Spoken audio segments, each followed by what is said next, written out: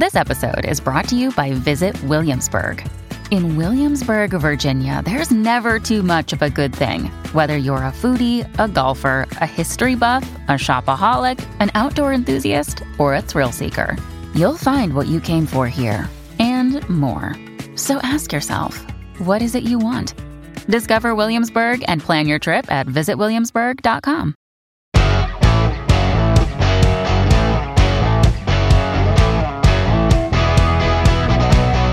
Coming up on today's show, Roman Bobber, candidate for the leadership of the Conservative Party of Canada, will join us to start the show. We'll also talk about abortion in Canada. Lots of reaction, protests in our country following the Supreme Court decision out of the United States. Where do we stand? And what on earth is going on with travel in Canada? Mr. Bobber, thanks so much for your time. I appreciate you joining us. Good to be with you. I was saying earlier, to me, conservatives in this country, to my thinking anyway, and I recognize a lot of people don't agree with me, they're facing a very important choice here. Basically, it's a flat-out rejection of some of the more, what I call dangerous positions within the Conservative Party, or at least, tacit acceptance of them. Do you reject that? Do you sort of, play footsie with them? Where do you come down with some of the more controversial points that are being made out there? Look, I think you have to be clear about what you're exactly referring to. I'm a Jew from Eastern Europe. My family suffered considerably from the Holocaust. It's important that we reject racism in all forms. Yeah. And I'm a very big fan of Canadian multiculturalism and pluralism. As someone who has immigrated to Canada and had every blessing our country had to offer, I think that our diversity is, in fact, our strength.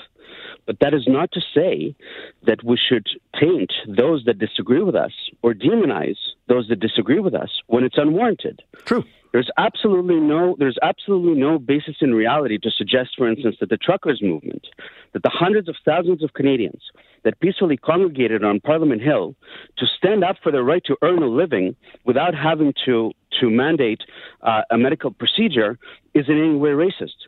There's no reason to suggest that because you might speak to a soldier who was removed, who was purged out of both the CAF and the RCMP after having served 4 tours in Afghanistan and saying, I have fought for my country and I'm asking my country not to dismiss me because I did not do a medical procedure, there's absolutely no reason to demonize such people.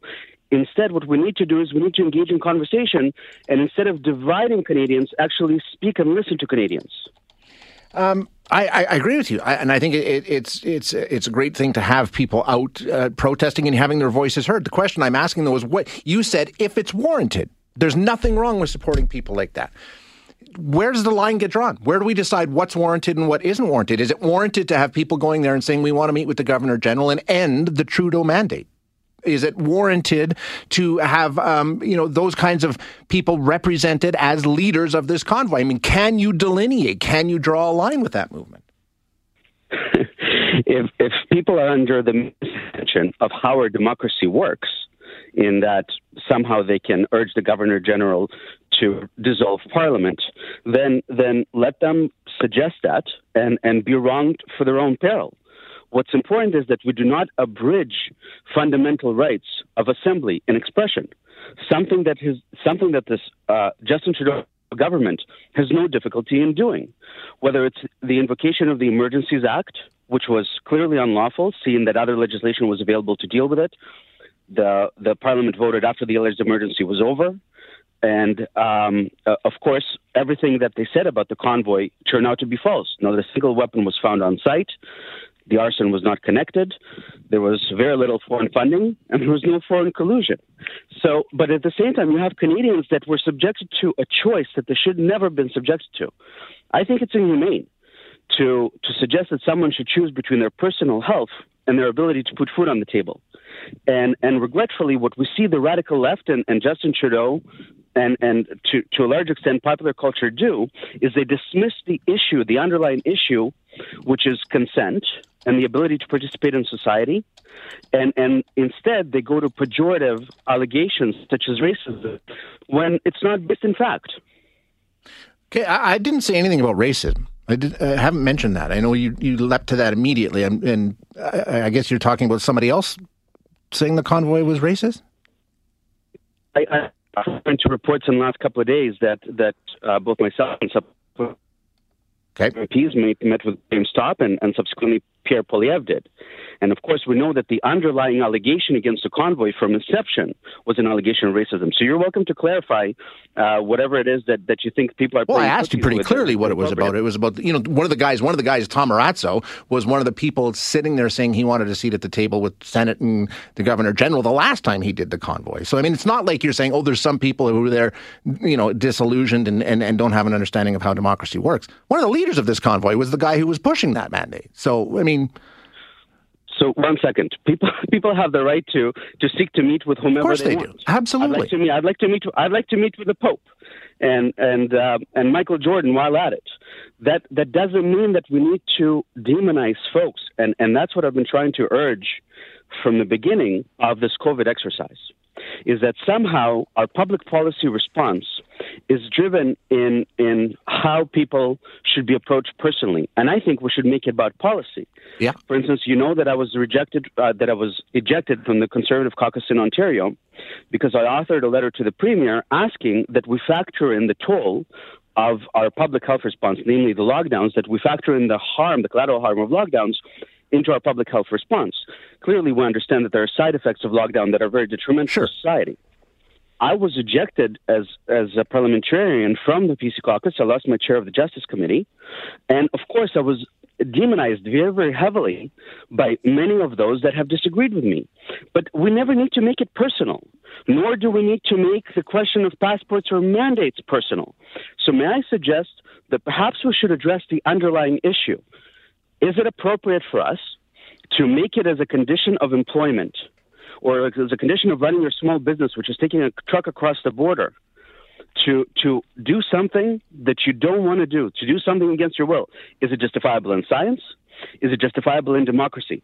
Instead of dismissing people in pejorative fashion, as the Liberals are very good at doing.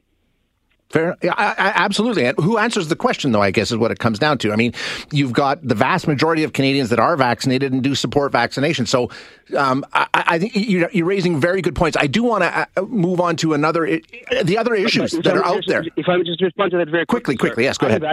I'm vaccinated myself. I made the choice that most Canadians have made. But that doesn't mean that we should force people to do anything against their will. This is not majority rule. This is a human rights issue potentially as well. So I think it's a lot more complex than that, especially now that we understand that transmission and infection is pretty much the same. The curve is even inverse when it comes to the booster. So no one's putting others at risk. And the question is, if we should infringe on someone's fundamental rights when there is no democratic justification to do so, but the problem is we don't even get to have a But again, you're saying there's no democratic justification to do so. A lot of people would argue with you and say that's just not true. Most Canadians feel that there is a reason to do that, and that is called democracy. But what they feel is not necessarily right. But even if they feel that way, we do not infringe minorities' right unless it's democratically justifiable. So yes, I understand that most Canadians, including myself, have made the choice that most Canadians have made. Right. But that doesn't mean that we should force anyone against their will. It's a very, very dangerous, slippery slope, especially when it comes to one's personal health. You always want a second opinion. Your healthcare choices are individual to you.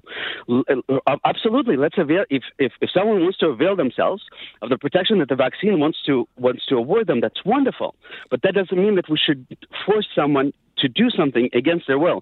And when you cut someone's ability to put food on the table, it's against their will.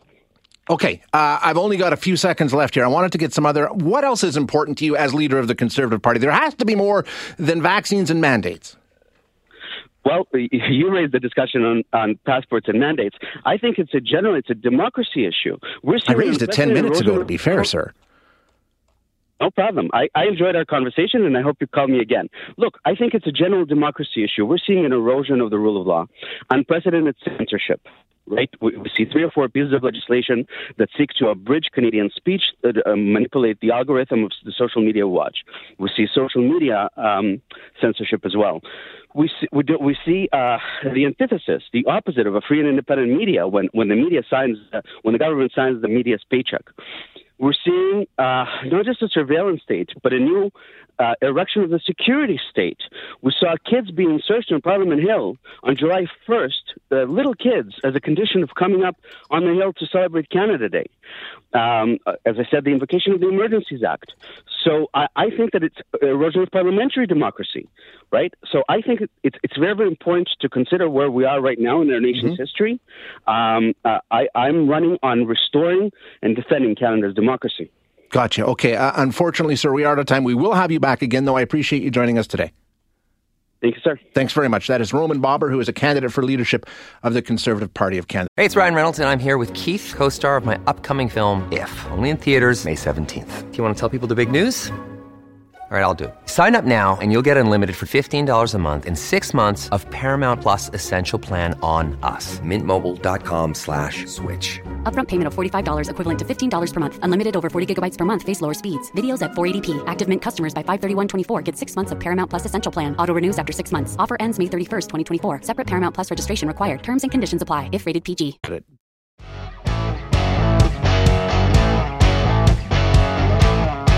Right now, I want to have a conversation. This weekend, you may have saw hundreds of people attended a rally yesterday in Calgary. There was a similar one in Edmonton. Wasn't quite as big at the legislature, in support of women's reproductive rights and the right to have an abortion in Canada. It's all in response to what happened in the United States last week. The demonstration, in fact, was called the Solidarity March for Roe v. Wade. The U.S. Supreme Court, of course, overturned that landmark 1973 ruling that confirmed the constitutional right to abortion in the United States. And now already a number of states have made it illegal or brought in trigger laws that will soon make it illegal. And, the right to access abortion in the United States has been removed in a number of different states.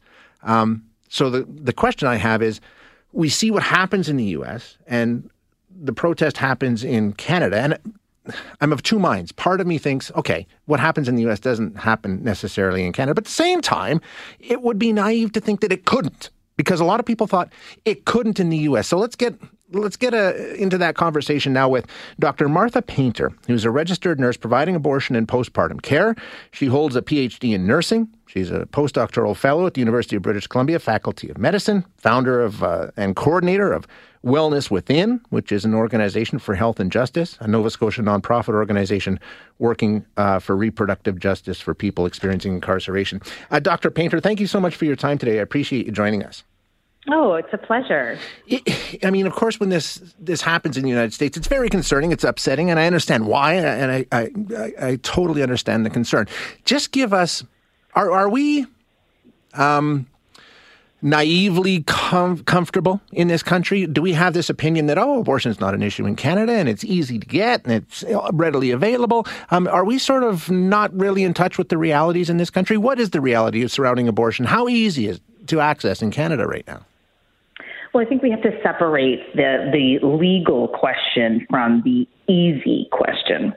So I was just listening to what you were already talking about our political climate right now, and I think everybody's aware that the healthcare system has been under incredible stress during the COVID pandemic, which continues, and we're now facing yet another wave of incredible stress on the system. So in Canada, as in many places in the world, there are issues with getting access to healthcare, and in Canada, the predominant issue is in relation to abortion care is geography, right? So you have a huge province like Alberta, and that there's a concentration of surgical abortion providers in Calgary and Edmonton. So you really need to get there to get care. And although we have medication abortion available since 2017, because we don't routinely teach about it in nursing and medical school, we aren't getting the numbers of prescribers that we could have. So in theory, Shay, you could have a prescriber of medication abortion in every single community health center, every family physician office in the entire province of Alberta. And we don't, because people haven't learned how to do it and aren't confident to do it. And of course, you don't want to be doing care that you're not competent to do. Well, I was really surprised to find out this weekend, Doctor, that in Alberta, we have 2 clinics in Calgary, 1 in Edmonton, and that's it. for the province of Alberta. Yeah, that is the situation. And, that's actually the same amount of clinics that they have in New Brunswick, a tiny little province in comparison to you guys, right? In Nova Scotia, where I practice, we have 4 surgical sites, and we have dozens and dozens and dozens of medication prescribers across the province. So Alberta has some catching up to do in terms of simply physicians and nurse practitioners doing the work. There's nothing restricting them from doing it. They have to choose to do it. So that's really what we're facing right now. And, that's not something that a politician governs, right? You can pass some changes to payment acts to incentivize, make it more attractive to be doing this care, pay people properly, basically, is what I'm saying. But you can't force anybody's hand, just like, nobody can tell me as a reproductive health nurse that I have to start doing brain surgery. Like, that's just not how it works. So really, we need to put the pressure on our training programs, our schools of nursing, our medical schools, so that no one is graduating without this knowledge, because this is incredibly basic care. 1 in 3 people with a uterus will have an abortion in their lifetime. So it's very common. And if you can imagine, going through medical school, not learning about the concept of cancer or diabetes, I mean, that would never happen. And yet those things are less common than abortion. So that's sort of where things are at right now in Canada. And of course, it's those people who are living in poverty, facing racism in the systems. They are the people who face these additional hurdles beyond just getting to the place. It's the cost of getting there and the things they have to navigate in the systems to get to care that they're facing, right? So that's the context in Canada that we have to be concerned about. But care here, abortion care is health care. It's the same as, a prescription for antibiotics or getting knee replacement surgery, like they were just talking about the Pope. Yep. So it's not a legal matter. And it's very important that Canadians know that because we absorb so much news from the U.S. and it can be very easy to get confused. That's the thing, Doctor, and I think we hear what happens down there. And you know what, to be fair, a lot of what happens in the United States does eventually make its way into Canada, but a lot doesn't. We're not one and the same. We don't march in lockstep. So when you see something like what happened with Roe v. Wade, and you hear, well, nobody in the U.S. thought it would ever happen there, and we sit here and think it'll never happen here. Look what could. How concerned, I mean, does it raise an alarm bell for you, or is it just a chance for us to sort of have this conversation and discuss where we are and where we're going? Exactly. This is such a good opportunity to talk about where we are and the barriers to care that remain. We've actually done amazingly well, and particularly since 2015 when medication abortion was approved by Health Canada, the mifepristone tablet. We've made such incredible inroads in terms of improving access. But as I said, there's those issues that remain. And, in Canada, since the Morgentaler decision, which is such an important moment in our history, everybody should learn about the 1988 Morgentaler decision. We've had about 50 attempts by different MPs to have private members' bills to somehow restrict it somehow, and they always fail because of the way we've organized it. Right? This is care, so you can't legislate care any more than, for instance, I would have success as an MP trying to legislate, you have to have a mandatory waiting period for a knee replacement, or you can't have one if you're under the age of 16. These kind of foolishness. Right, yeah. You can't do that, right? So you can't do that with abortion either. People are going to try, and they're probably going to be inflamed by the situation in the U.S. to amplify their rhetoric a bit more in the coming months, but there's very robust systems to prevent that from happening. And overall, Canada, like 80% of Canadians are extremely supportive of abortion. So it's just a different, it's a different context, and we have different legal, political, and health systems. So we're never going to see the exact same situation here, but we should always be watching and thinking about how we can improve health equity, how we can make things more accessible, and sexual and reproductive health is so foundational to our well-being and our participation in democracy that it's really important that we pay a lot of attention to it and use these moments to make some further inroads in improving care. Exactly, yeah. It brings the conversation to the forefront, and there's absolutely no harm in that. Doctor, thank you so much for giving us a little background and some insight, and I appreciate your time.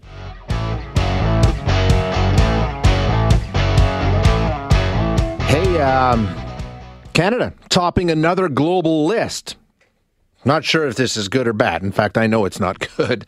Listen to this. Canadian airlines and airports topped a global list for flight delays over the Canada Day long weekend. Air Canada ranked first with delays on Saturday and Sunday that affected more than 700 trips.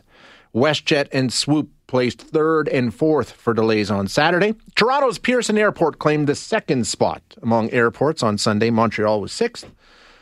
Canadians, as you know, have just been dealing with this for weeks now. Delays, canceled flights. You show up to the airport and they say, sorry, that flight's not going. We'll try and get you another one in a couple of days. Baggage that ends up who knows where. I mean, right now, basically, you're hearing from a lot of people, if you don't have to fly, if it's not absolutely essential for you to fly right now, maybe don't fly. It's gotten that bad.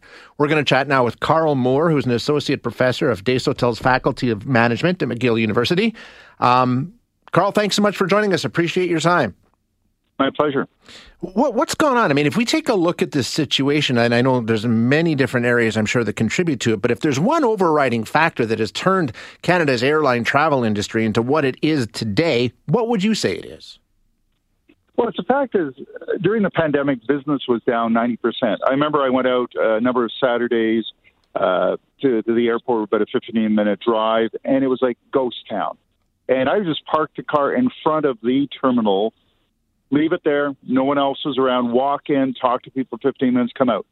That is unheard of. Even 9/11 was not remotely as bad as this. So we have this incredibly bad time for airlines. They're in deep, profound financial trouble. And coming out of it, the guesses were all over the map in terms of when people are going to come back. And part of it was just what's COVID-19 going to do? And that's a healthcare issue that they just couldn't do anything about. So they cut back too much in retrospect. But that's easy to look back in the rearview mirror and point out where it went wrong. When you look at IATA, which is the International Airline Transport Association, which is headquartered here in Montreal and Geneva, they got it wrong, and they're the world's experts on it. ICAO, the International Civil Aviation Organization, the part of the UN that looks after airlines, got it wrong. And the airlines were probably too conservative. Because what happened was just a huge pent-up demand after a couple of years to travel, to see the world, to see family. And people have kept their jobs, had money, and they had money to spend. And so, in retrospect, it was not a surprise that there's a huge demand out there. At the same time, pilots, a lot of them retired. Because why wait for a pandemic? You're at an age where you can retire. Flight attendants don't make a lot of money, and they could go find better jobs with less tough schedules for the same or better money. So there's been a real and the other big shortages of security people that work for the government at the airports in Canada. And it's been around the world, but it's been in Canada is what we're talking about. That's been a huge additional problem as well. And it's the perfect storm. And I think you're right in terms of cutting too deep. And then I've heard some airport officials say the reason they got caught off guard is because the summer rush that they were expecting and wanted to prepare for happened way earlier, like 6 weeks or 2 months earlier than they thought that it would. So they're playing catch up. So you're right. I think in some ways it was a bit of a guessing game. It was trying to read the tea leaves and see where they need to be. And they blew it, frankly. Well, it's also that, tomorrow, hopefully not, but COVID-19 could come back. Sure. And stage 7 or 8, who knows what it is now. And it's something where business would slump off again. So they are businesses. They're there to make money for their owners. Air Canada has not been owned by the government since Brian Mulroney. And I saw him the other day here in Montreal. He's 83. Mm-hmm. He was a prime minister a long time ago. So, and WestJet is owned by Jerry Schwartz, a venture capitalist out of Toronto. A family largely owns Porter. So they're businesses. And a lot of businesses really had to cut back during the pandemic. I'm just sitting here across from the SAQ. It's the wine store in Quebec. One of them's closed. A lot of businesses had to shut because, for a couple of years, the demand wasn't there. And so responding to it perfectly, I'm not sure anybody did that. But the airlines, it's writ larger because we're all aware of it, and most of us want to travel. And we're frustrated by this, for sure. That's the thing. And I think you make such an important point there when you're talking about air travel. Okay, the wine store across the street from you is closed. Okay, go to a different one. If you're an airline, you show up at the airport and you're traveling to attend a wedding or a funeral or an important business conference or whatever the case may be, a job interview, and the guy says, yeah, you know what, that flight's not going. It might be another one tomorrow or the day after. It's an entirely different category of business, is it not? Oh, so yeah, and something where you look at Edmonton, Montreal and Toronto are the big airports, particularly Toronto, in Canada. So you can fly BA or Air France. Like Air France has 4 flights a day to Paris for obvious reasons.